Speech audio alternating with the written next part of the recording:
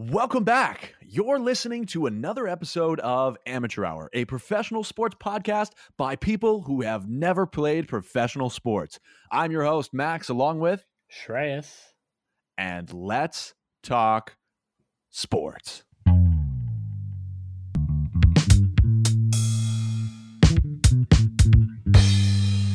Amateur Hour. Welcome back to the 30-piece episode of Amateur Hour. Shrey, we've been doing this gig for 8 months now. Much clearer. What? My voice is much clearer. That's how you know we're on 30. Oh, I know. I don't know if anybody can tell a difference, but Shrey has kind of made an upgrade. We up here. We out.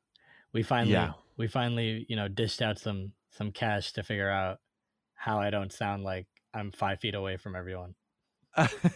How to not sound like he's in like a radiator. We had to do it on an even episode though. We could, it got 29. Yeah. 28. No, that wasn't going to work. It's got to be a, 30 even, 30 rack. Get her done. 30-piece McNuggets. Well, everybody, welcome. We have an action-packed week for you. We're changing up the format a little bit. With our weekly highs and lows, we're only going to do personal because the amount of sports content that has happened over the past 2 weeks has been, literally, my thoughts exactly, has been insane. So we're going to dive right in. We have some NBA, we have some NFL, we have some MLB. We're talking about it all, people. But before we get in, Shreyas, give us the highs. The weekly highs. Yeah, Max. So, beautiful weekend this weekend and got to go to the beach and it was just fantastic. Went to Narragansett Beach this weekend and just had a, beautiful day. Went in the afternoon. It was a little bit on the heavy side for the crowd, but, found a spot, got to get into the water and, that I took a beating on those waves. I'll tell you that. Yeah. pretty some intense waves, but overall, nice weather. It was supposed to rain on Sunday, but nothing big, nothing major. Everything's sunny. So beautiful weekend, great beach day. That's wonderful. Playing in the waves, I got to say, is the best part of the beach. Sand is great. Don't get me wrong. Getting your bronze on is great, but playing in the waves, I mean, that is the bread and butter right there. Yeah. That's good. I'm glad you had a good beach day. And you got a new mic. And I got a new mic. Look at that. All the highs. All right. The lows. I'm going to take us right into the lows. The lows was that my birthday was this weekend, which that's not a low. Thank you. Good times. Come on. So that was fun. That is not the low. The low was that my parents generously took me and my brother to go-karting, which was, I know, it was a wild experience. I've never done anything like that. I've never been on a four-wheeler, even though I live out in the middle of the woods. Who would have thought? Went go-karting, and we were about to race, and it was literally going to be like the four of us. So we were super excited. We're like, we're just going to race each other. It's going to be a nice, simple time because we've never done this before. Then there's a group of 8 people who had literally just raced before us, hops on. Clearly, these were veterans. They had clearly done this before. We get on. The whole thing during the safety briefing was they're like, no contact. Yeah. Don't bump each other. Shreyas, my brother and my dad and myself all got spun out. These people would literally like bump into the ends of us, fishtail us, intentionally have us spin out. We'd have to have somebody come and help us. I got bumped so many times. It was insane. And you're going like 23 miles an hour. Wait, how many people race at the same time? So like you can have up to on... 20. You can have up to 20 in this track. This thing was huge. Yeah. And I'm assuming there's people like working and watching these guys like ram into people, and you're not having as like fun of a time because you're spinning out every 10 seconds. But yeah, believe it or not, I'm not a professional go-kart driver. Oh, you gotta leave, dude. I know. Yeah, sorry. I know. I know I gave off that impression that I was before. Unfortunately, that is not who I am. So I'm sorry for lying. So yeah, that was it. I just kind of got bumped a little bit, and it was not fun. Yeah. That's They're kind of assholes, but that's okay. I mean, did you get to go back after? Maybe they left and you got to try race. You only get one turn? We only get one turn. That's bogus. That's bogus. Like, they should have seen, like, yo, these guys aren't playing fair. Like, give these guys in the back another shot. Yeah. It happens. I would go back. I would like to, again, hit it like in off-peak hours where I could just like go with how do we raise regular people who are not like, who had not done this before? I'm sure it would have been a phenomenal time. But because of that, it kind of put a little bit of a damper on it. Regardless, though, had a great birthday. Thank you to everybody if you're listening for wishing me a happy birthday. Thank you, Shreyas. Yes, always. Yeah, it was good. It's my Jordan year, so we're looking up. Did it feel like Mario Kart in real life, IRL? Dude, it was insane. It was actually insane. Like, I did not like the way that it bit the corners. Yeah, I started throwing green shells at people. Yeah. Did you? What do you press to drag? What was it? Oh, it's depending on what it's one of the bumper? sticks. It's one of the bumpers. Oh, it's one of the bumpers. Yeah. Yeah. Did you feel you were like, I gotta drag right here. I gotta make this turn. Like, the people that raced with us were actually legitimately drifting. I was like, holy crap. I slowed down. I was actually like grandma out there. I slowed down in every corner, took it nice and safely. Like you're like, watch out, young ones, I'm coming. You stay off the track there. Back in my days, we didn't have go-karts. We just had horses. I remember when Henry Ford first came out with the first automobile. Anyway. All right, so, Shreyas, let's talk sports. Let's get right into the meat and the potatoes. This past week. So, for preface, we are only going to be talking about, when we talk about the NBA, the trades that have been happening in free agency, free agent signings, things like that. Our cutoff for this week's episode is Sunday, August 1st. So we are only talking about things that have happened prior to that. Next week's episode, so next Tuesday on the 10th, when the next episode comes out, then we'll be talking about everything that's going to be happening this week. So there's already a lot of news. There's already stuff that we won't be talking about. If you don't hear it in this episode, it will be in the next one. And you guys want that too, because you want to get the rest of the free agent signings. There's probably going to be some that'll be trickling in over the course of the week. So exactly. I know we got a lot of them for the first 2 days, but we're going to try to look at, the holistic view of the first week of free agency and see how that goes.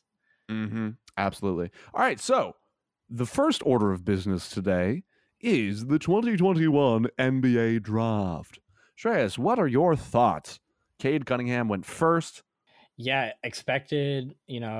He's been a reported number 1, number 2 overall pick since he came out of high school. Yeah, long time. Long time.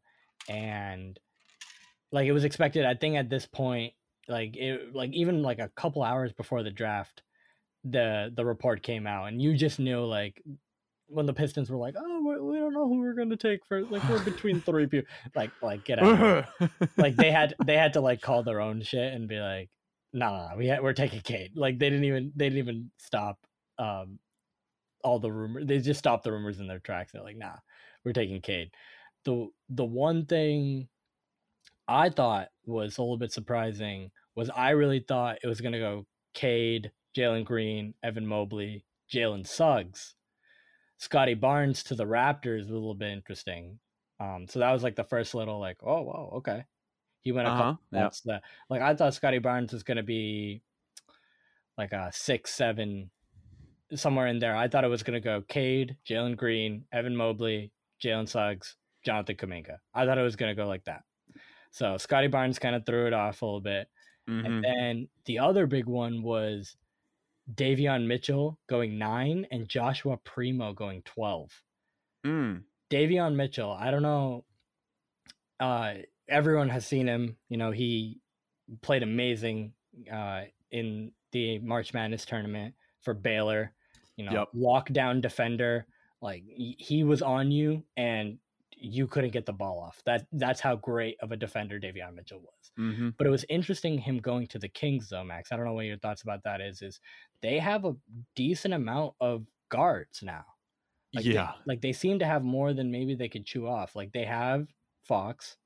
They have Hield, who is that guard forward type. They have Halliburton. They have Mitchell.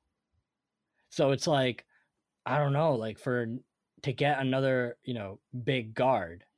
He's a big guard. He's like a Marcus Smart type. But he's only 6'1". Yeah. So but like, I guess play style is defense first, and then he has improved his playmaking and his jump shooting, which I mean, that's like, you could say that Marcus Smart, compared to when he was a rookie, has improved his jump shooting at least a little bit. So he absolutely has. Yeah, so it's interesting though that, you know, the Kings kind of went that route. They went point guard. It feels like they have a lot of, like, a bunch of those. I don't know where they're going to use him. So I don't know. What are your thoughts about the first, I guess, the lottery, at least, Max? Oh, well, I mean, you know, this was actually, you know, going into this draft, I'm not going to lie, I only knew like the top like 5 names, and that's on me. I wasn't really like doing my research, but this draft compared to other years did not seem as like hyped up to me. I didn't feel like I really knew the class as well. And, you know, that's obviously on my own for not like really like paying attention to the college bit. But I mean, Cade Cunningham going first, Jalen Green. I really like Jalen Green. I really like Jalen Green. I mean, Jalen Green went straight from high school into the G League, correct? Yeah. So he took the money, and he balled his ass off too. I think he averaged either 17 or 19 points in the G League, which is tough to do. Those are, you know, NBA players that have, you know, gotten demoted, or, you know, stashes, or Euro players, or stashes. Yep. Euro draft stashes. So it's like a legitimate league if, you know, now you have top talent coming out of high school playing in the same sphere. And I think Jalen Green, you know, showed his own. Same with Jonathan Kuminga. They both played really well for G League Ignite. That was like the top team in the G League. I'm not sure about the whole standings part, but I know that was a big team that, you know, all the media outlets were watching out for because of those two guys. So yeah. I just really, well, why actually, Shreyas, I want to ask you, why were you surprised by Joshua Primo going at 12? It was one of those names. I was looking at some mock drafts that I was seeing him in like the early 20s, you know, mid 20s, like that. Like, it was a late pick.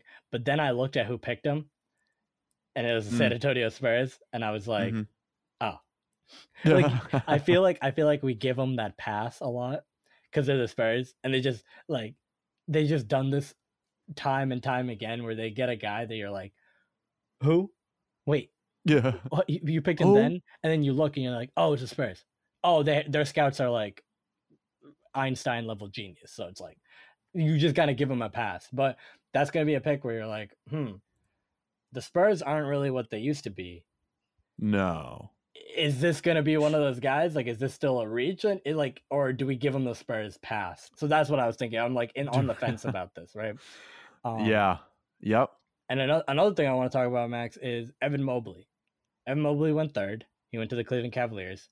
They already have Jared Allen. Yeah, so, and they're looking to sign him to a very hefty extension. Right. So Evan Mobley, he plays center, he plays power forward. This seems like, I don't know, the thing they were trying to avoid when they benched Drummond for Jared Allen. Where they were like, okay, we're going to pass the torch. We can't play these guys at the same time, so we're going to let the go and figure out if he's good enough. And as of right now, they think he's good enough. They're going to pay him the big bucks. But now they bring in a guy who's, you know, he's number 3 overall. He's going to get minutes right away. He's not like a stash, or he's not, you know, a bench player right now. Evan Mobley has the skill. Yeah. Especially at the college level, he was able to, you know, guard 1 through 5 on ball, and he has good, you know, post presence. But around the same height, you know, around the same body type, I don't know how that's going to work for Cleveland. I'm not really seeing the vision. I don't know what you think about that, Max. I mean, the double big is definitely it can I don't know. There's not a lot of instances where I feel like it could work, especially if they're playing at the same time. Granted, you know, and I know this was something that happened recently, but with Andre Drummond leaving, right? Yeah. There is, I believe, a spot for him, right? Right. Jared Allen comes off the floor, you put Mobley on, right? I think that can work. But with the desire to sign Jared Allen to a hefty extension, you're kind of like, well, where are you going with this? Right. It's like, are you gonna go all in on Jared Allen and what, like trade Evan Mobley or like not play him? Because if he's gonna like get paid that amount of money, you want this guy to be on the floor. Seriously. Right. Especially in crunch time. And honestly, I've liked Jared Allen for a long time. I think he's improved year to year. I think he's a really, really solid defensive player. He makes a lot of great plays on offense too, with the right, playmaking guards. You got to give credit to Spencer Dinwiddie from the Nets. You got to give credit to Kyrie when he was there. I mean, those are the people who really helped him be effective. Outside of that, though, I think he's a great player. But yeah, you just kind of look at Cleveland and you're like, okay, find a lane. It's very interesting. It's either they have so many of these kind of, scrappy guards, right? They have Sexton, they have Garland. Yeah. And then at one time they had Kevin Porter, but they have those two guys. Who's the guy that they drafted last year too? Isaac Okoro. Yep, Isaac Okoro, right? So you have all these like really scrappy guard forward players. Yeah. I still don't know the fit between Sexton and Garland, and it doesn't seem like that's going to get resolved anytime soon. So we'll see about that. Point. Yep. And then you have these massive bigs that are post bigs. They block a lot of shots and they have high field goal percentage because they take a lot of, in the lane restricted area like shots. You know what I mean? So it feels like they are either at the 3-point line or in the post, and they don't have many of those. And Isaac Okoro can't shoot to save his life either. So he's a guy that's slashing and he's staying in the paint area too. So they don't have any wings that can spread the floor and use the rest of that 2-point area. And it feels kind of weird how they've spaced the floor with this team, and it feels like they have some really good players. I just don't see the fit right now. Yeah, no, I would agree with that. I mean, do you think that they could have benefited? Do you think they could have benefited from taking Scotty Barnes and like filling that power forward position? Yeah, so I think they could have, Scotty Barnes is a bigger guard and he's like 6'9". But he can guard the 2 through 4. For sure. So I think definitely that might have been a better fit. I think they looked at the talent and they said we can't give up on that. We can't, pass up on the talent that Evan Mobley, because he's the best big in the draft by far. In the draft, for sure. Hands down. Yep. So they were like, okay, we can't pass up on the talent. Barnes might be a good fit, but we can't reach. And then people are saying, oh, you reached for Barnes, you could have had Mobley, like that type of thing. So I think, yes, Barnes 6'9", can guard any position, could have spread the floor, a little bit of a better shooter. He's not, from what I can tell, he's not great. He's he shoots 50% from the field last season. He was horrible for a 3-point shooter, but at least you have a better wing, and you could maybe pair him with Okoro in some defensive lineups. But now I don't see where they're going with this small guard, big post player type. I agree. We've really delved into what Cleveland is doing. So Cleveland fans, if you are listening, this one is for you. Yeah, well, it also just feels to me too, it's like the position that I think Cleveland is missing the most of is small forward, power forward. Yeah. Defensively and offensively. Who is the white guy? Cedi Osman.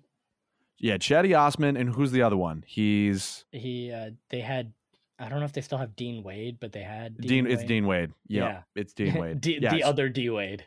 The other D Wade, the lesser D Wade. Sorry, Dean. No disrespect. You can't touch Dwayne Wade's legacy. Yeah, no, Cedi Osman. I see him working out with like Michael Lancaster, and I'm like, oh, he's gonna get better. Hasn't really gotten better for going on 2 seasons at this point. Yeah. And then you see Dean Wade, and you're like, okay, this man is getting significant minutes at the power forward position. You have Kevin Love too, but Christ, it's Kevin Love. People, it's Kevin Love. And I've said this before, Kevin Love, it's time to retire. Yeah. It's time. And another thing too, they just brought in Ricky Rubio before the draft too, which was an interesting move. So that's another guard. That's another guard. They look like the Celtics. Sure. Yeah, it feels weird. I definitely can relate if Cleveland fans are kind of like, where is this going? Because that's how we feel around here in Boston. But Yeah. We're gonna talk about We'll talk about Shreyas, great transition. We're gonna talk about the Celtics in a second, but there's two trades that I want to talk about before. Now, the blockbuster trade of last week was Russell Westbrook, formerly last year on the Washington Wizards, being traded to the Los Angeles Lakers. Now, the Lakers gave up quite the bag to get Westbrook. They gave up Kyle Kuzma, KCP, Contavious Caldwell-Pope, and Montrezl Harrell, so as well as a first-round pick, number 22 this year. So the Lakers gave up quite the bag. And as of last week, I was like, oh, wow. The Lakers just got rid of a lot of their depth. Yes, they got Brody. It's Brody, the Brow, and the King all playing together. That's going to be great for Showtime. There's going to be so many highlight plays. It's going to be crazy. But Shrey, who do you think won the trade? I definitely think the Lakers won the trade. I think when you look at what they gave up, I think those are all pieces, and you got to give it up to Kyle Kuzma's confidence and ego, but I think those are pieces that you can relatively make back. Like Kyle Kuzma's like a late first round pick, right? He's exceeded his expectations, so obviously it helps, in the eyes of Washington that, when he gets the ball more, when he has more focus on him, he can score. Like I think Kyle Kuzma averaged like 16, 17 points before AD got there. And AD got there and Kyle Kuzma it's like that Homer Simpson meme where he just kind of disappears into the bush. Into the bush. That's what happened but he doesn't come back out. Kyle Kuzma just went into the bush and then that was it. But you still hear him talking. I'm still a defensive player. Yeah, you still hear him talking in the bush. I used to be compared to Jason Tatum. Oh, my God.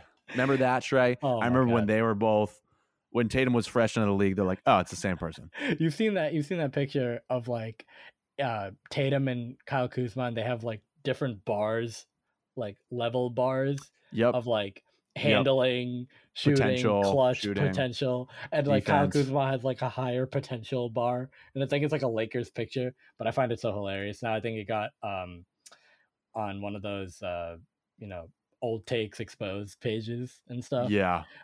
Pretty funny. Old takes exposed. Yeah. So you think, and we're going to talk more about the Lakers in the coming episode because there was a bunch of signings, just a bunch of people went to the Lakers. But I'll just say, as of right now, the depth that I thought was gone, the depth has returned. It's back. They have acquired a lot of pieces. I don't understand it. That's one of the issues with a big market team is that you find all these players, right? They see LeBron together, they see AD, and now they see Westbrook go. They're like, oh, I want to play there. I'm going to go play there. And then you have this kind of a situation. What we talked about last week, Shrey, you're like, oh, is the Bucks, the Bucks and the Suns being in the finals good? Absolutely, yes, it still stands.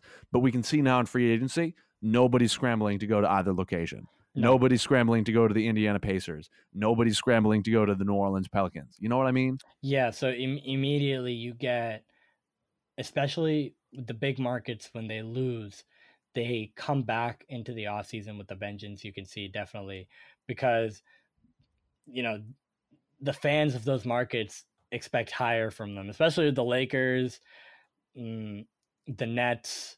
The Brooklyn's not really a big market, but like New York as a market in general. So like they just have a bigger scope on them. So they can't, rest on their laurels saying, oh, we got LeBron. So, making a deal like for Westbrook, regardless of whether or not they had a plan for strategy with, how LeBron and Westbrook are going to fit together, is a question. Like it's not like, oh, they got Westbrook, like automatic championship.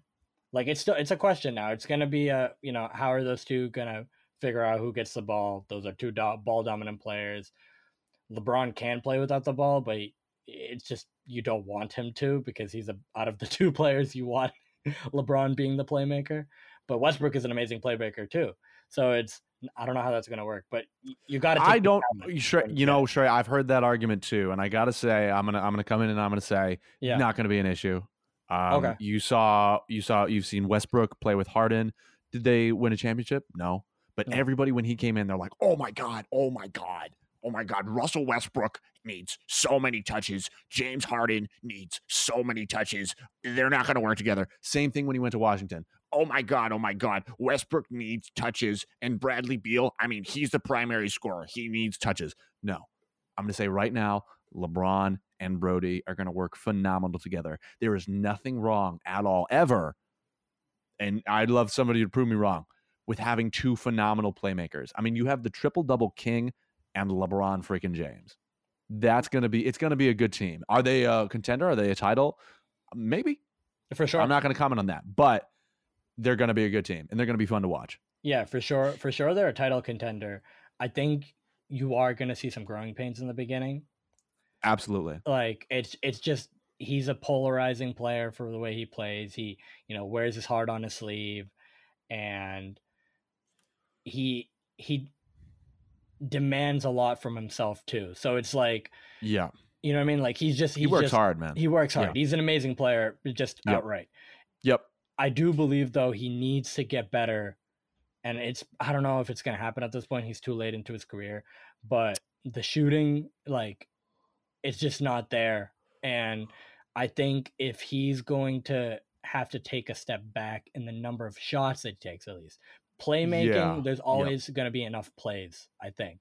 But if he's going to try to call his own number the same way he did in Washington, when he was, there's a lot of times, and I watched a lot of those Washington games because I had Westbrook on my fantasy team. And there's a lot of times where, it's Westbrook without Beal in the court. Beal's getting a break. It's Westbrook.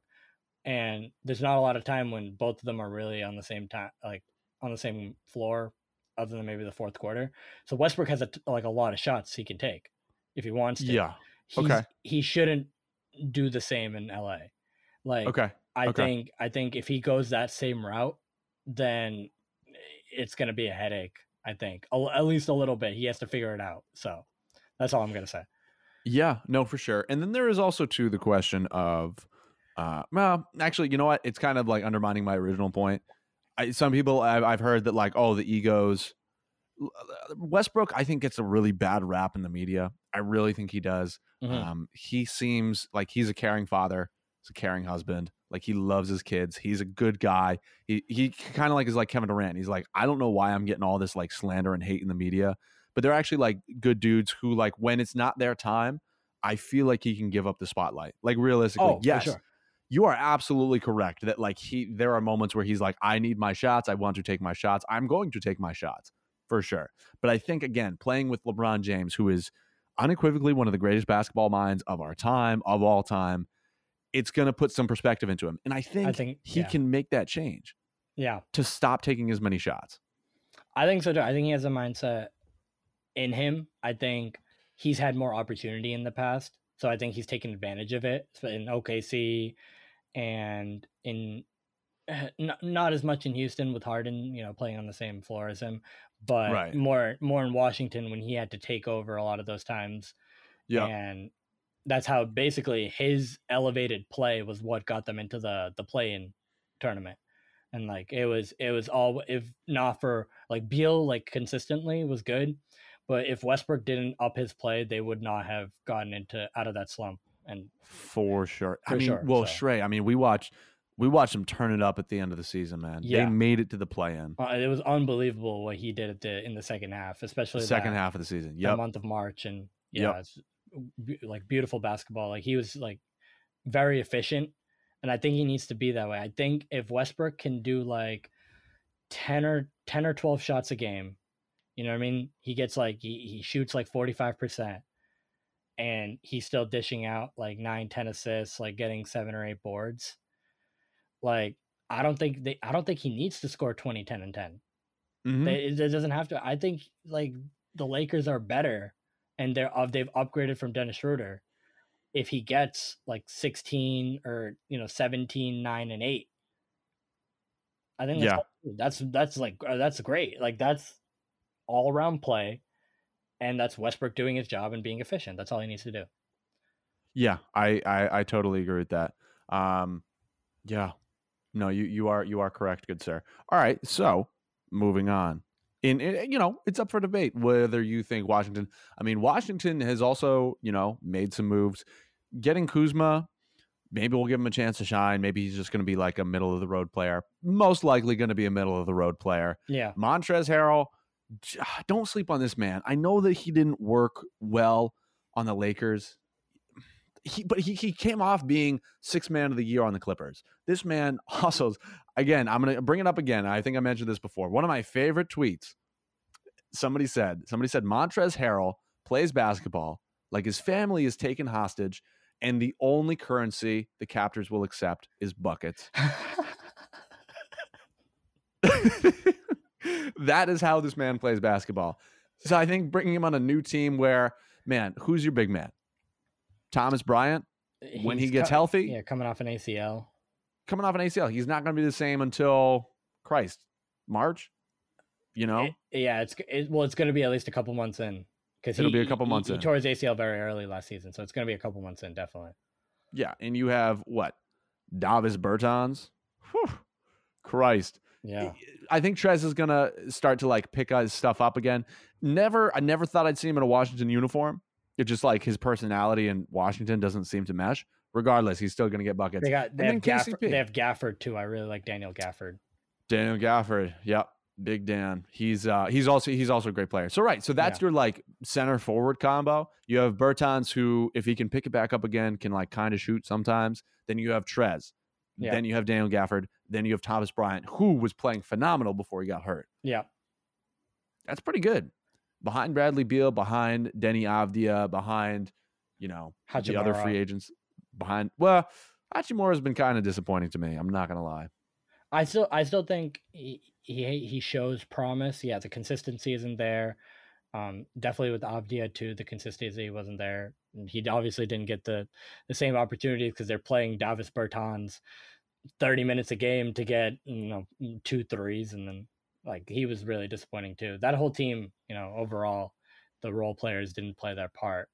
But I think Montrezl Harrell, I think what you're saying is correct. I think he'll definitely have a bounce back year. I do, if he stayed on the Clippers, that could have been a different squad right there. With Serge Ibaka injured for the playoffs, it seems like a hindsight 2020 thing, but the Clippers could have used him when the Lakers were bounced very early. So, hey, respect to the Clippers playoff run. I don't know how much we really talked about it. Respect the players clip off run. Yes, respect the Clippers playoff run, people. I mean, they made it out of the second round. Yeah, the clip off run, the toenails, the clip off the clip players and the off the. Does not compute. Sorry, the max.exe has stopped working. Oh man, please turn on and off again. Yes. So, okay, the other trade I want to talk about before we continue is the Grizzlies and the Pelicans trade. Interesting trade here. We have Jonas Valanciunas going to the Pelicans. Yep. And coming back to the Grizzlies, and I'm going to sort them into picks. Coming back to the Grizzlies is Eric Bledsoe and Steven Adams. Shreyas, who do you think won this trade? Yeah, Max, don't forget too that the Pelicans gave up the 10th overall pick for Jonas Valanciunas and the 17th overall pick. So the joke around Twitterverse was that Eric Bledsoe equated to negative value. Which I thought was hilarious. Because in what other universe are you paying someone a higher draft pick to take your bad guard? That's what we. They're crawling at the door. They're like, hey, wait, just we'll pay you. We got an offer. And we'll talk about this, but that's what we did with the Kemba Walker trade. We gave Kemba Walker with our first round pick to get rid of Kemba Walker's contract. So it felt like something like that, where you're like, wow, you demoted your draft stock by 7 spots just to get Eric Bledsoe out, but you get Jonas Valanciunas. It's an interesting trade, and I think the Grizzlies, made out pretty well. It was an interesting pick with Zaire Williams. We'll see how that pans out. I know, some mocks had him going in the late teens, early 20s like that, but I think overall, the Grizzlies, regardless of what you think about Eric Bledsoe, I think the pick was what was most important. And now the Pelicans, having Jonas Valanciunas, have to figure out, how that's going to work with Valanciunas and Zion. And like both of them aren't really they didn't really upgrade the shooting on that team. No, because Jonas Valanciunas is a post player. And I know Jackson Hayes got into a bit of trouble, but I'm assuming he comes back at some point this season. So now you got Jackson Hayes, Jonas Valanciunas, Zion. None of them can shoot. You got Brandon Ingram, pretty good shooter. You got oh my god, Brandon Ingram's phenomenal. I don't want to hear it. I don't want to hear it from anybody. He's a good shooter. I said pretty good. I know, Shrey. No. What else do you want from me? No, give him his roses. What else to say? Steph Curry? No, he's pretty good. We had on our Instagram. We had somebody who didn't think that Brandon Ingram deserved All-Star. Didn't think that DeMar DeRozan. Oh, that's what I'm saying. He deserved. I still stand by. He deserved All-Star over Zion. And that's what I'm saying. And right. And their argument was that Zion shot better and had better numbers. Yeah. Again, if you look at Zion's shooting chart, he only shoots in the paint. I would hope that he would shoot 60% in the paint. I would hope that any NBA player would shoot 60% in the paint. And when all of your shots and scoring come from there, yes. And when it's basically, again, your rookie year, because you really didn't play last year, you didn't give, people are only now starting to adjust to you. And you saw at the latter half of the season, right before he got hurt, he was putting up lower numbers because people were like, oh, all we have to do is just keep him off his spots and then he won't get points. I'm just saying, listen, and also the person who was trying to argue, listen to the whole pod, listen to the whole argument. Don't just listen to a little clip. That is enough. Haters. Okay. Keep going, Trey. I knew once we got on the Pelicans front that that Max is gonna have to make another Instagram reel of him Zion rant part 2. Zion rant part 4. Zion rant part 4. We're still going, people. No. This is just the same Zion rant. It's just you've just split it up into multiple episodes across multiple months and multiple weeks. Now I'm continuing. My hatred, my undue hatred for Zion. Yeah, that's what's happening. But I also want to say too that the hater did not reply to any of my replies. I was trying to open up a healthy gut dialogue. Yeah. To nothing. To no avail. To no avail. It's all right. But regardless, with Jonas Valanciunas, great player. I love Jonas Valanciunas because he fit on that gritty Memphis team, and he hustles for every offensive board. But I think the one thing that the Pelicans were lacking was defense and shooting, and they got none of that with this trade. And defense for sure. They lost a lot of games because they could not defend in the fourth quarter. Their defense was ugly and looking like the Celtics. Yeah, it was just Stan Van Gundy could not get a hold of them. And I don't blame Stan Van Gundy. You set up the plays, but the players, have to figure out their sets mid-game. You can't scream sets out in the middle of a game every time. Hey, horns, figure it out. They're like, what? We've never run this play before. Horns. Stan Van Gundy frantically waving on the sideline. Go Dakota 2. They're like, what? Unbelievable. But Lonzo's like, I'm just gonna lob it to Zion. But yeah, so you can't expect you're not the Nets. You can't expect to outscore people. So Jonas Valanciunas isn't a great defensive player. He's a great rebounder. He's a great post scorer, and will jump shooter. He's still. I would still. Solid player, but I think he's better than Steven Adams as of this point right now. Yes. I still don't think it addressed a need, is all I'm saying. For sure. Yeah, for sure. Okay. And then, you look at the Grizzlies. Steven Adams is going to be made better by Ja Morant. I mean, that kid. Just incredible. I just love watching him. I hope that this season he stays healthy the whole time. 12 got bounced. That's all I got to say. I think Steven Adams is washed. Okay. No. Okay. Yeah. Yes, I agree with that totally. But I think he's going to be made better than he is, which is bad. Yeah, but he's going to be made better by Ja Morant. If there is anything that comes out of him, I think the Grizzlies should consider it as a bonus. I think Steven Adams, had a great career. I didn't really know about his rise until he started making plays with until Westbrook. It was too late. And you know what I mean, in the midst of the early 2010 mid 2010s, Steven Adams was a force, but he's just not that same player. His knees break down and he just can't stay healthy anymore. I think if you can get something out of him and Bledsoe, I think that's a win. I think this is more about that 10th overall pick and seeing how Zaire Williams pans out. Mm-hmm. For sure. Yeah. For sure. I mean, in that, like you said, it's very rare that a team will pay you better picks, literally multiple spots on better picks to take their players. But Pelicans decided that, hey, you know what? And this just gives more fuel to the Zion and his family for being really discontented with, the terrible. Anyway, I'm not going to get into that. All right, Shrey, let's continue. Okay. I want to talk about our dear, very dear Celtics, the Celtics. Yeah. Oh, okay. So, no, I'm going to save my reactions till we talk about this. So originally, this is everybody's favorite segment is what are the Celtics doing? What the hell are they doing? So quick recap. Danny Ainge says, I'm done. I'm retiring. Brad Stevens promoted to GM. Ime Udoka brought in as the head coach. Super exciting, okay?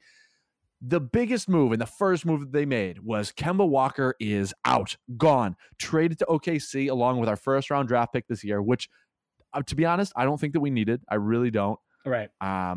Brought back Al Horford. Okay. I would rather have, and I made this statement before, and I'm going to make it again. I would rather have Al Horford's defense than Kemba Walker's offense. Might be a hot take. That's just how I feel. I feel if we're just going to look at the values here, Al Horford is getting old, but he had a great season on OKC. I think he can still provide value, whereas Kemba is decidedly not clutch, have to hide him on defense. And when you need him to score, my God, he's terrible. Everybody, Shrey, that I talked to forgets about the month and a half, 2 months when he came back from his injury where he was garbage. Yeah. Pardon my French. I remember we talked about this when he first came back, but it was a rough start, definitely. I think rough is an understatement. Yes. I think what happens with a lot of Celtics fans is we saw his potential when he would score the occasional 30 or he would have like a 20 and 7 type of day or something, or like, oh man, like this is old Kemba. But we forget that a lot of those days were, bad shooting or, a key play missed some here and there, like, bad rotations, stuff like that. It's just like he gets beat on defense a lot. I think also the best ability is availability. I don't think both Al Horford and Kemba Walker really provide much of that anymore. I think they're both, they're going to be around the same number of games played. I think you're going to have to manage Al Horford like you did Kemba Walker. For sure. But I think this is more about just getting that Kemba contract off our books, because that's one less thing we have to worry about once we get, once the salary cap goes up, we're able to hopefully afford a max spot and see what people come out of free agency, in a couple of years. So for sure. So, mixed bag, I suppose, but at the end of the day, I'm happy that we don't have Kemba. I really didn't think that was going to be possible, but Kemba was gone. Yeah. So, along with Al Horford comes Moses Brown. Moses Brown is a 7'7" high-flying, long, athletic center who averaged 7-7 last year. Might not seem like much, but when I watched this man play, my God, he was disrupting everybody's shots. He was throwing down some crazy dunks because this dude had like decent bounce for somebody who's 7 foot. Don't forget, they were on a 14-game losing streak. They played us, and Moses Brown had a 20-20 game against us. He literally had a double-double in the first half. Yeah, it was insane. Yeah, he's great at running the rim and offensive boards. He's definitely raw. But it's his third or fourth year. Yeah, he's undrafted. Is like, no, I think it's his second year, first or second year. Yeah, so very raw, undrafted, but you could He's see young. there's something He's young. there. You could see there's potential. Yeah. He's kind of like a Giannis project, to be completely honest. Right. So we get Moses Brown, and I'm like, oh, perfect. Now we've solved part of our big man problem, right? We have Al Horford as like veteran leadership. I pray to God he's not our starting center, but we have him there when we need him. No, seriously, I pray to God that he's not our starting center, but we have him there when we need him. Now we have Rob Will. We still have Luke Cornett. We have Tristan Thompson, maybe going to see what we do with him. And we have Moses Brown. I'm like, oh, when Rob Will comes out, Moses Brown is going in. It's going to be awesome. They're both the same type of player. Moses is a little bit bigger. Rob has more experience. I mean, that right there, both young athletic center. Both have a high motor. Like I like high motor. Yeah, I like those guys that you don't play them a lot. And with Rob Williams, he's still, I don't know. I think we're stuck at this point. I don't think he'll ever play 30, 35 minutes a game. But I think injury risk. Yep. Yeah, I think if you have two of the guys that can play like 25 minutes, right, and have a high motor, and they just you don't need to take them off the floor at any time because they're going to play hard. I think that really helps out. So I thought, that was going to be a good fit, but go ahead, Max. So Moses is in, and I'm like, okay, Celtics are making moves. I'm impressed, Brad. I'm impressed, especially with Udoka's defensive mindset. And Udoka in a press conference, I don't know if we mentioned this, he called out Brad Stevens. He said, well, Brad, I hate to bring this up, but last year we were 27th in assists. So that is one of the big things that I'm looking to change this year, get more team play and isolate as needed. Yeah. Dragged him. Brad just sat there. He's like, smiled as like, I was like, ah! He got literally roasted. Like, that is so terrible. Like, you're stepping off and the coach that's replacing you is like, yeah, you kind of sucked at this. I mean, especially when everybody. What can he say too? What can he say? Like that's the fact, right? Like that's a stat. Like and it's been like that. You can't say much, Brad. You just smile with your white bread and go get moved up to GM. Just smile and wave, boys. Smile and wave. Smile and wave. Yeah. So all right. So again, Moses Brown is in. We make 2 trades this past week, right? Yeah. Moses goes. It was surprising. It was surprising because I thought that he was going to be like part of our new thing, because I think that everybody understood, even like once Kemba was gone and we kind of like took a look at our roster, we're like, okay, this is not necessarily a contender year. This is a kind of restructure, get ready for next year. Al Horford's on an expiring contract. We just want to play as many games, get that team chemistry going, make space for free agents, get ready. Moses Brown gets traded away. We fail to sign Fournier. Fournier leaves for $19.5 million to the Knicks. So I said, don't pay him more than 18, but Christ, ballpark it, people. 1.5 million more is probably worth keeping him for his scoring. Now we don't have that. So Shreyas, what are we doing? All of a sudden, the direction that I thought that we had, we just lost 2 key pieces who I was excited about. And then we also traded away Tristan Thompson too. So what are we doing? Well, you could tell, Max, when they made the Moses Brown deal, and coming back in that deal is Josh Richardson, who I thought originally when this deal came out, it was Josh Richardson for a 2nd-round pick, was what Woj was saying, what Shams was saying, and I said, "Oh, Josh Richardson opted in, $11 million. We fit him into, I think it was one of the TPEs. I think it was the rest of the Gordon Hayward TPE." Yeah, and which is the traded player exception. And I was like, oh, perfect. We just have to give up a 2nd-round pick. And I like Josh Richardson. Hasn't been a great shooter the past couple of years, but versatile defending guard. You can play him at forward. When he was in Miami, he was a playmaker, and he hopefully, get that shooting touch with him again. So like, it was like, I felt like it was a good flyer to take. But then I saw, okay, they redid the deal, and then they gave up Moses Brown instead of the 2nd-round pick. And I thought, I don't see why we had to do that. Like, and then I thought, okay, they really wanted to get this Josh Richardson deal done, right? So they upped it from a 2nd-round pick to a promising, center. A promising young big man. Young big man.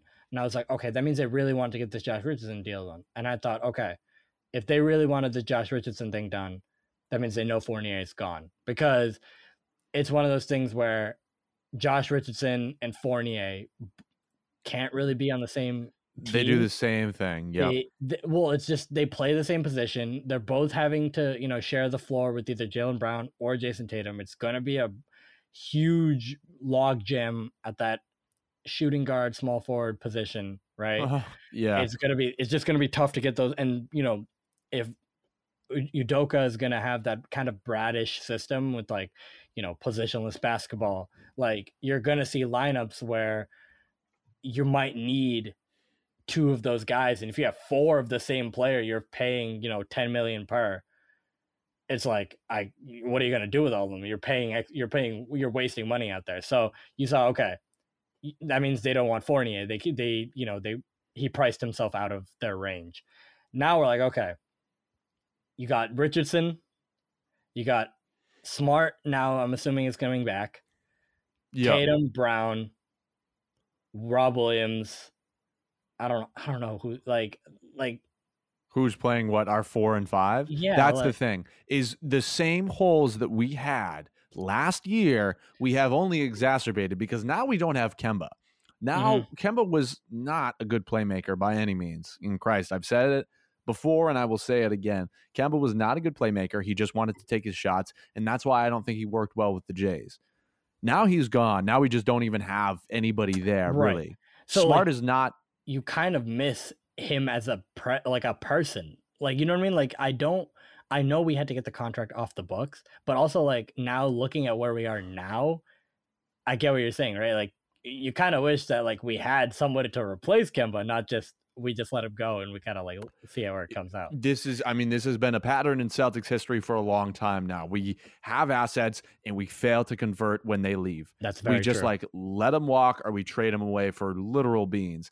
And I just said, I liked the trade. I thought I'd rather take Al Horford's defense over Kemba's offense. I'll say it again. And Moses Brown, I was that's a good trade.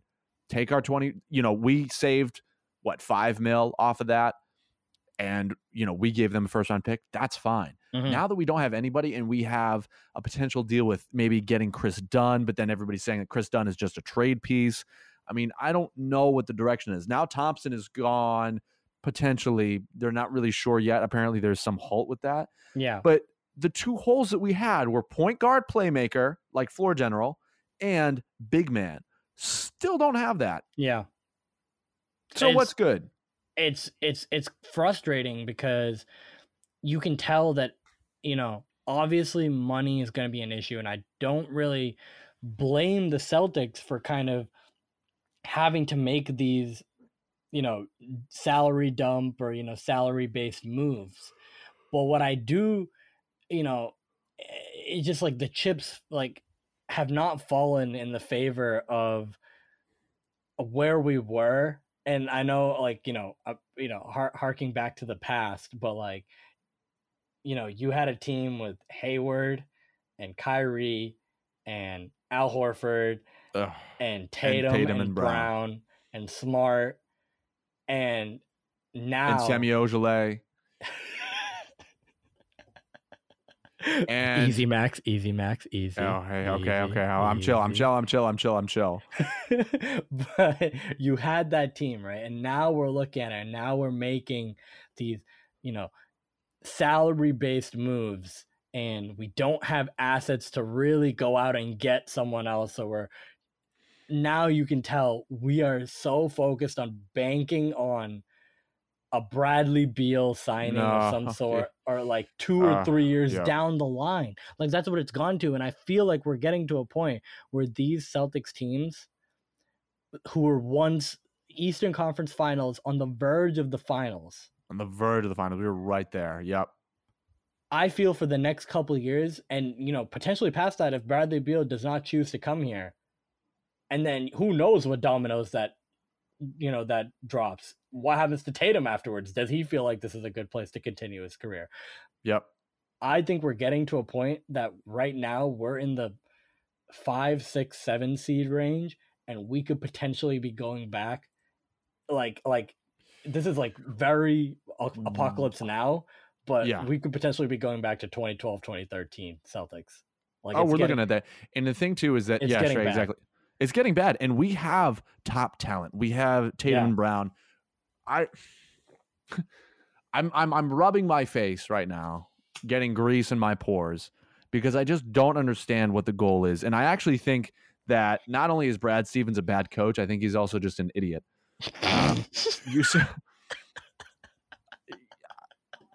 I mean, this is recorded. You have me on record. I think he's actually might be an idiot. My dad said this, and I agree with him at this point. Brad Stevens should coach girls' high school, not even girls' college, because Brad Stevens doesn't have the gusto to handle like a college women's team. I think when it comes down to egos and player management, and he's struggling with that. And I think, like roster management. I think he has a vision, but that vision is so it just convoluted. It just doesn't fit with the NBA style or what the NBA is. Yeah. Like and it's frustrating because he know how he became GM. Like I kind of wish, like, so we talked about this on podcasts before, but was Sam Presti out there? Would he want a return? Because he's from the area, would he want to come back to the area and be the GM or president of basketball operations? Yeah, get a great house in like Cambridge. Yeah, you could find a nice house. And from what Chris Mannix has said, of Sports Illustrated said in the past, like he would have like wanted to come back. Like that was something that if there was the opportunity, he would have wanted to come. But you pay Brad Stevens all this money. Is that part of the reason why he becomes GM and now he's kind of making Brad Stevens coach decisions? I don't know. Shrey, okay, so this is... I don't want to give him too much flack because, it is the start of his GMing. Like, we still have to see these guys play. Who knows if they play over their heads or not, but... Okay, but I'm so happy with the new coach, Yes, that I agree with that. I'm happy with our rookies, except for Grant Williams and Edwards. I actually got fooled. Shreyas, I actually got fooled. I'm going to say this.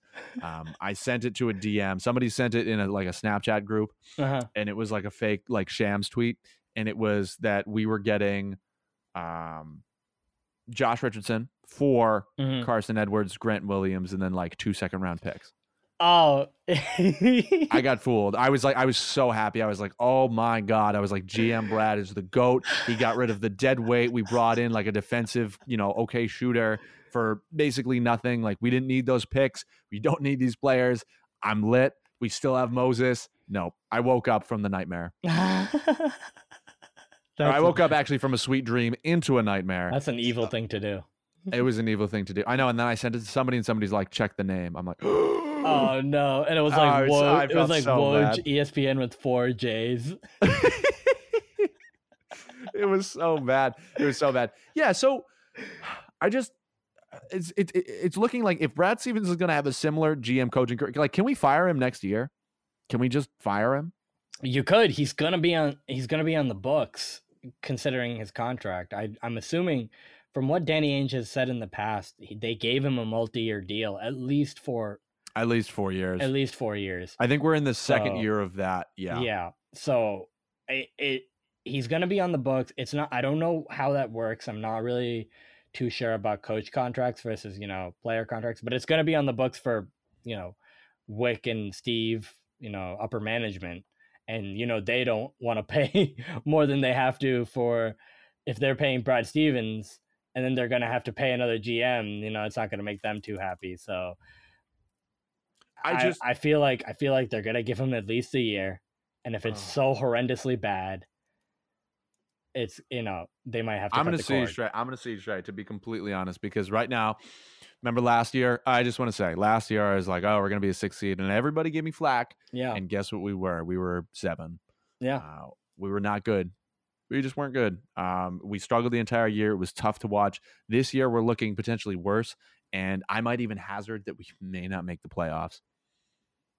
Oh, I'm hazarding right now, okay? This is not an official take. No. But with the way that things are going, and if we still retain the dead weight on the roster and don't address the 2 needs that we've needed for 3 years now, which is a big man and a floor general, my God. And when I say floor general, you don't need a Chris Paul.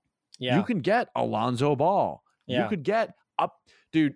All right, this is what you're saying. A facilitator. Is you want to facilitate first guard, because yes, you have the Jays with all the scoring talent that you need. Yes, you need somebody that complements them rather than takes away from what they do best. Exactly, and we need them to run plays, not ISO. Yes, and I think that's what if you get a point guard that facilitates, you're putting them in the right place rather than making them the ball dominant. Have to try to get by. Yeah, I mean, Shrey, an example, right? This is a small time example. I played basketball today, right? I played with 4 of my good friends. We've played before. It was great. We actually beat a high school varsity team as like old men. We felt good. Oh, nice. But when I got the ball, right, I tried to create some stuff off the dribble. Wasn't really finding success with that. So what happened was, as I realized my limitations, I didn't just want to ISO. I passed my teammates, and then you move off the ball, and my God, I scored literally 10 times more than I would have just trying to create my own shot. It helps. It definitely helps. It helps. You can be the most talented off-ball person, but the same thing. I would just give a pass to my teammates, and even though they're phenomenal, two of them are phenomenal at dribbling, they would still just score so easily off just a quick cut or an inside pass or a pass out. Just getting the ball moving, man. It's all about fundamentals. Yeah. It seems like a foreign concept for the Celtics sometimes. But I think the new coach is going to help with that, to be completely honest. I agree. But I do just one more thing before we have 2 more things to get to. So I know this is a long podcast, but content, people, content. Yeah. Listen to it in 2 trips. If you're in the car, put us back on when you go home. Yeah, chew a little, Don't let it regurgitate. Bring it back down, and then bring it back down. Yep, swallow. Keep it going. Take a break. Keep it going. I know this was this week's news. This is actually yesterday or today, but with all these free agents too, we're really losing out. I understand that we don't quote unquote have the money, but there's a lot of cheap, great players. Yeah. And the example I'm going to provide is Patrick Mills from Australia, who played on the Spurs, was a free agent this year, signed a $16 million 3-year deal with the Nets. I think it was 2 for 12. 2 for 12, $6 million a year. He is a great player for $6 million a year. That's the kind of thing where I'm we just missed out on that. That's your kind of playmaker, solid guard. He's a veteran too. I mean, he balls out for the Australian national team. He has a lot of potential. Yeah. He seems like a great guy too. Dropping the ball on that. And again, we might have approached him. He might have just wanted to go where he went. But yeah, he went to the Nets. Yeah. Alongside, I'm going to keep that sigh in there just so people can feel our burden and our pain. All right. Moving forward. So that's how we feel about the Celtics. Shrey, moving forward, you want to talk about the MLB trade deadline and the Boston Red Sox. So I will let you have the floor, good sir. Yes. So, man, as if we didn't get very sad during this Boston Celtics conversation, I've decided to make myself even sadder, more sad, by talking about the Boston Red Sox and the trade deadline that passed on Friday, I think. Just unbelievable the amount of activity that happened during this MLB trade deadline. And you can tell that, people are making monetary decisions, so financial decisions, and, letting go of players, taking them off the books right now because of, what teams have experienced during COVID. So a lot of, really good players and, a lot of, ancillary pieces that really can help teams were able to move to some contenders. And, a couple of those players were Max Scherzer and Trey Turner, which was the blockbuster of the MLB trade deadline. Star pitcher, ace, and star shortstop in Trey Turner, moving from the Nationals to the Dodgers and, making that team as if they didn't need to get better, but they did.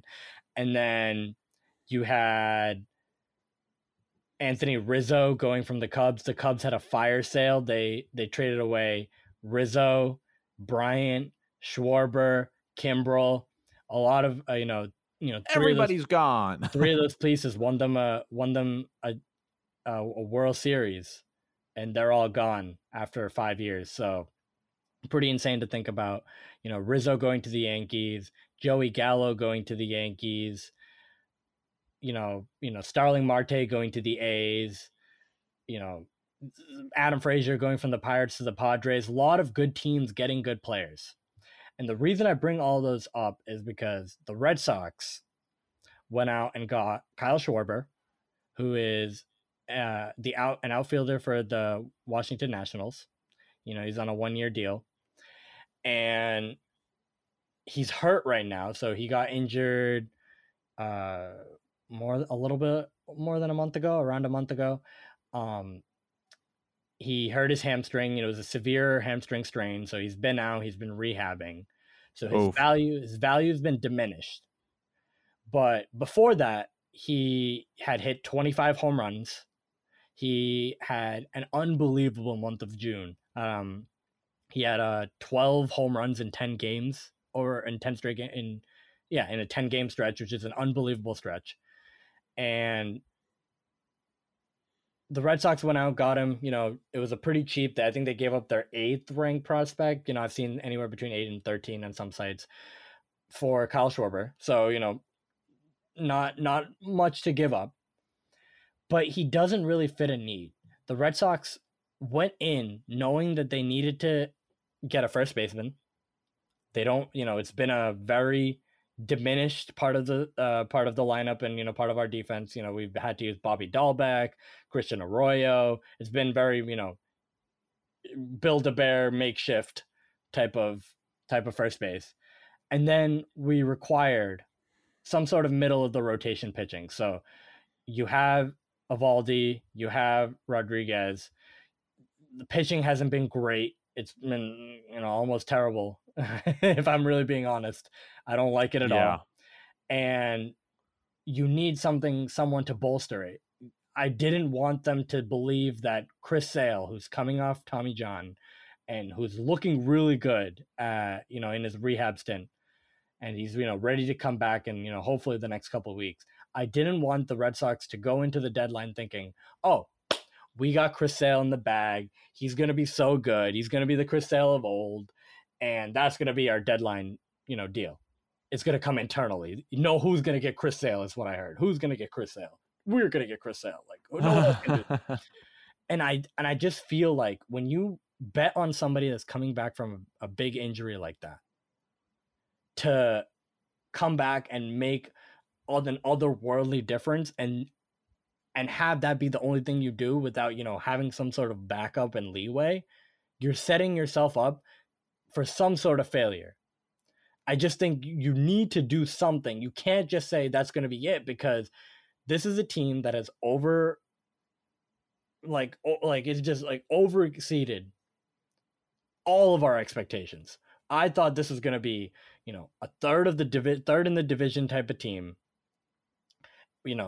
I thought, okay, the talent is good in the middle of the lineup. You have Devers, you have Bogarts, you have Martinez, but Chaim Bloom went out. He got out like the Hunter Renfroes of the world, the Kike Hernandezes of the world, and I didn't know if that was enough. But they've exceeded my expectations. Kike Hernandez has been great. He's been amazing at the top of the lineup. Hunter Renfroe, he's going to be batting, I don't know, like 250, 260 with, hopefully 25 home runs by the end of the year. It's going to be like that's really good for a guy you didn't pay that much for. And I felt, okay, this is a team that's really playing their ass off right now. You got to go and fill the holes and get some people that really could benefit this team. And I really thought, okay, Anthony Rizzo was going to be the guy. He plays first base. He's a left-handed bat, perfect for Fenway Park. But the Yankees said, oh, we don't have any left-handed bats in our lineup. We're going to pay the right amount in prospects to go get Anthony Rizzo. And the Red Sox said, ooh, I don't know if we want to pay that capital. We're trying to build up the farm system. They're going to be mad if we don't get something. Let's get Kyle Schwarber. He's a good bat. And I just thought, the way of going about it, where you understand that this is an overexceeding team and you don't want to overextend, right? Like, and Max, you can just translate this into any sport. If you feel like, okay, this team has just exceeded all your expectations, right? But you want to do something for the team and you feel like, okay, do I have enough? Like, I don't have enough young talent coming back, like, coming behind. I don't know what to do. I'm just going to, do something rather than benefit nothing. the team, right? And sometimes that's good because you're like, okay, you're not mortgaging the future. But is it really a big risk for, giving up an extra prospect that is not top 4 or top 5 to get a player that you could actually use in the lineup? Whereas with Kyle Schwarber, he plays outfield and he's also injured. Now you're going to say, hey, Kyle Schwarber, can you play first base? Which he's played, I think, once or twice in his career. Like, I just didn't see, it's so small market mentality for the Red Sox to not get a guy because it might cost an extra prospect or it might cost a little bit more money. And that's what Chaim Bloom brings. Chaim Bloom is from the Rays, where they had to, for a long time, had a small budget, and he had to get, the bargain bin deals and make it into a team, and he was able to do it, and he was able to get a Rays team to the World Series. So it works. But with the Red Sox, no one around here is expecting bargain bin players for multitude of years. Like, at some point, you're going to have to say, okay, we have enough at the top of our prospect list. Let's give off some of these players and get someone like a Danny Duffy who went to the Dodgers for, pennies on the dollar. Let's get someone like Anthony Rizzo. Those are two players that I thought, okay, those are two guys that you could have used, even though they're injured. Like, even though Danny Duffy's injured, he didn't go for much, but you took Kyle Schwarber, who was injured, and he's not going to fit in the lineup, or he's not going to fit, in the field anywhere. I just thought, Max, this is my rant. This is my Red Sox rant. I thought they could have done more. They left this team they left this team high and dry. Their team is going to be good, but coming out of the deadline, they've already lost 4 straight. And it looks like they're going to lose this one. They're playing a game today. They're going to lose another game today. It looks like the team isn't as motivated coming out of the deadline that they were before the deadline. And I don't know. I'm expecting the worst. I'm hoping for the best, but I'm expecting the worst at this point. It's kind of a tough decision right now for a Red Sox fan based on what they did at the deadline. Yeah, Shrey, I hear your frustration. I mean, with any, listen, I'm going to be completely honest. I don't know who was moving. I am not the most apt in my baseball knowledge, but I can, absolutely empathize with the frustration of, like, I have team needs and I would like you to meet them. And here we are. It just, you have a way to get players. You know that your team is playing well. Don't you want to reward the players that are playing well and busting their ass every day by getting players? I would think so. Like, it just seems like it's a concept. I feel like you'd want to reward good play, and to not, as you say, fill the need at a crucial time as a reward. You didn't have to pay a big price. I don't know. It just feels like that could have been done. And now I think you hope that the Red Sox, I'm a Red Sox fan, so I hope they do well, but that, if something goes wrong, you're going to look back on the end of July and say, you could have done something there. You could have done something. Right. Yeah. Well, it happens. Good luck, Sox. Hey, yeah, I'm still going to that game on the 10th. Yeah. So we'll see. You're going to the game on the 10th? Yeah, the Rays game. I'm going to the game on the 10th.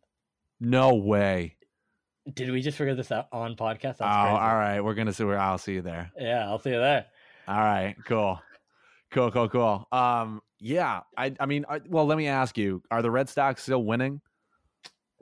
Do I think winning meaning like win the division? Yeah. I think I feel worse about it coming out of the deadline. I felt way better going into the deadline that they were going to win the division, but Right. I think at most they finish second. Like, I don't think they go into this like meteoric 2011-12 collapse. Like, I don't think they do that, but I don't feel as good as I did before the deadline. I thought, man, they got a lead on the Rays. If they just get the needs that if they just get, the players that they need, money, right? Like, it just like exacerbate that lead. But now I don't feel that good. I don't feel so well. Yeah. But yeah, that's tough. All right, so one more item of business before we go, and that is Aaron Rodgers held a press conference with the press about his status / situation, in Green Bay. Now, there was a lot of stuff. This man absolutely ragged on the organization. He ragged on the, I'm burping. This man absolutely ragged on the organization. He ragged on the GM. He was very, very candid with a lot of the things that he had to say. He was very candid about a lot of the things that he was feeling. I mean, he let him have it. Now, Aaron Rodgers ultimately, as of right now, is going to stay with Green Bay, which I just want to say, I predicted this. I was right. I called it. Shreyas wasn't necessarily wrong in thinking that he would leave. I think mine was more of the long shot. Like, for saying that, like, I'm not going to leave until our GM quits or is fired, that's pretty bold, and that puts a lot of tension between you and the organization, you and your teammates, especially when he didn't show up for like the first couple of practices, especially when they drafted another quarterback last year. I mean, there is tension between him and the organization, but he comes out this week saying, obviously I'm not happy. He's like, I need to be involved with trades. I need to be involved with drafting. I need to be like part of the front office. If you want to, go ahead with me, we need to go ahead. If you don't, that's fine. I'll go somewhere else.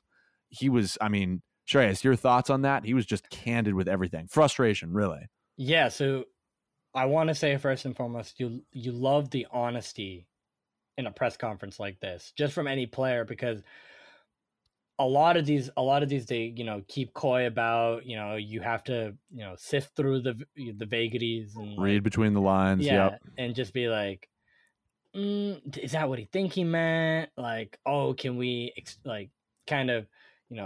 extrapolate that and see what he really meant about the organization or something? He came out and guns a-blazing, fired all his shots, right? The bad thing that comes about this is that he looks like kind of an a-hole. Yeah. Well, okay, so the honesty is great, but the way a lot of his candidness, I don't know if it's coming from the right place as a player. A little too glib, yeah. It's just like, it's interesting because a lot of things he wants is more power as almost like a front office piece, like you said, right? So like, he wanted to be like fully involved with the Matt LaFleur decision to be coach, which he said he didn't get. He felt like a lot of the player decisions of players that had played well in the Green Bay organization in the past, like the Jordy Nelsons of the world, and Clay Matthews and Brian Bulaga, a lot of the major pieces of Green Bay's past, that they were treated wrong on the way out, and that he felt that he should have like gotten a heads up about it. Mm-hmm. And like, it's definitely within his right as the best player on the team, hands down, that he should get some say in figuring out his offense, making suggestions to who they should pick up and whatever. But to have kind of this like holistic GM type of role as a quarterback, I don't think he needs to be anywhere near that, like any defense, like why defensive players are moving in and out, or I think he talked about Jake Kumaro, one of the wide receivers that they waived coming out of training camp or something, that he felt like, he should have had a heads up on him. But like, it's Jake Kumaro, like you could probably find that somewhere. Like, you know what I mean? Like, I feel like a lot of the things come from like that level of pettiness that, yeah, you want him to be a part of the offense and you want him to be like a part of the decision, and Green Bay should have him in mind. Like if they want to keep him, right? If they're so like, oh, we don't know if we want to start Jordan Love, we want to keep Rodgers because he's MVP right now and we can't just let him go for nothing. Then it's going to come with, okay, he's also MVP, he should deserve to help you figure out some stuff. But he's also the quarterback. Like he is, in football, he is the leader of the team. And I feel like his understanding of the personnel, I mean, realistically, he's the guy that's out on the field with them. When you play with a team, you know who's good and you know who's not. And obviously, yeah, sometimes there's bias. You could have a friend who's not performing well and the front office might be like, no, we need to cut them. And you're like, oh, crap, that's my friend. But realistically, he has a perspective that the front office doesn't necessarily have in some ways. It's that detail of the personality, detail of the plays, things like that. So I think him wanting to be a part of the organization is not necessarily a bad thing. And I also do appreciate that he did stick up for a lot of the guys that were traded. He's like, you guys ship these guys off. He's like, I thought that they were integral parts to the locker room, to our team, to winning, and you shipped them off. And he named a bunch of names, like you were talking about. So yeah. I appreciate that. Yeah. And I see what you're saying about him being an asshole in some ways, but this is I think it's just a mentality in that there comes a level of, if you give this person all that power, right? There's a reason why there's some sort of hierarchy in a company and an organization, right? If you're giving the player who in his job description as a quarterback, right, doesn't have the personnel, stance that a GM or a president of I don't know, they have football operation, but that type of deal, that's that overseeing mentality. If he wants to make kind of those decisions, right, he's one of 52. It's different in basketball when the way Tatum is regarded, right? He should be very involved, because if Tatum leaves, he's one of 5 and you're screwed. Mm-hmm. But if Rodgers leaves, right, if you think you have Jordan Love, although the quarterback position has been vaulted up in status over the past couple of years, right, it's become more of a passing league than it has ever been. It's still you have so many other moving pieces. You have so many other pieces that require you to win, that Rodgers shouldn't totally be the end all be all if you feel like you have the next guy. But because Green Bay's walking this tightrope, they have invited Aaron Rodgers to air out all his grievances while also saying that they really want to keep him and they can't really do anything about it. And I think it's kind of a mess in general from that standpoint. And that's all. Yeah. That's all I'm saying. Just how he said it, but then also how Green Bay, put themselves in this position has been a mess. Yeah. Yeah, I agree. I mean, I think it's interesting that he's staying, and he really did. I mean, he kind of called their bluff with it. He's like, I'm gonna put pressure on the front office. You can hire me, fire me, do what you got to do. But he put the pressure. He put the ball in their court, and they threw it back to him. They're like, okay, we're gonna stick with him. So it'll be interesting to see what their actual, lineup will be, and how the roster is going to pan out over this season.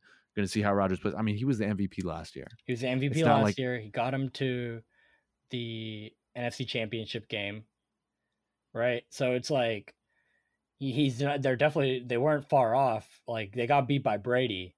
No, they got beat by themselves. Yeah, So Brady, Davante Adams, I've never seen that man miss a catch. They have the talent. They have definitely not figured out how how to, because Aaron Rodgers is very enigmatic. So but they haven't figured out they haven't cracked the Aaron Rodgers puzzle to keep him happy. And I mean, it comes with being a star. If you want the star to stay, you got to figure him out at some point. Otherwise, he's gonna Bye. Yeah, regardless of what you do, he's just going to be like, I just can't handle it here anymore. And he's given him one more year to figure it out. Who knows what happens if, I still retire believe, a Packer. He might leave. Yeah. Yeah, I still believe he's leaving. I may have been wrong for at least this season, but I still believe he's leaving. I think a lot of the things that he thinks the organization has did him dirty on are over the long run not going to be like, he's not going to like mentor Jordan Love. So if he's not going to do that, he's not going to want to be there to do that.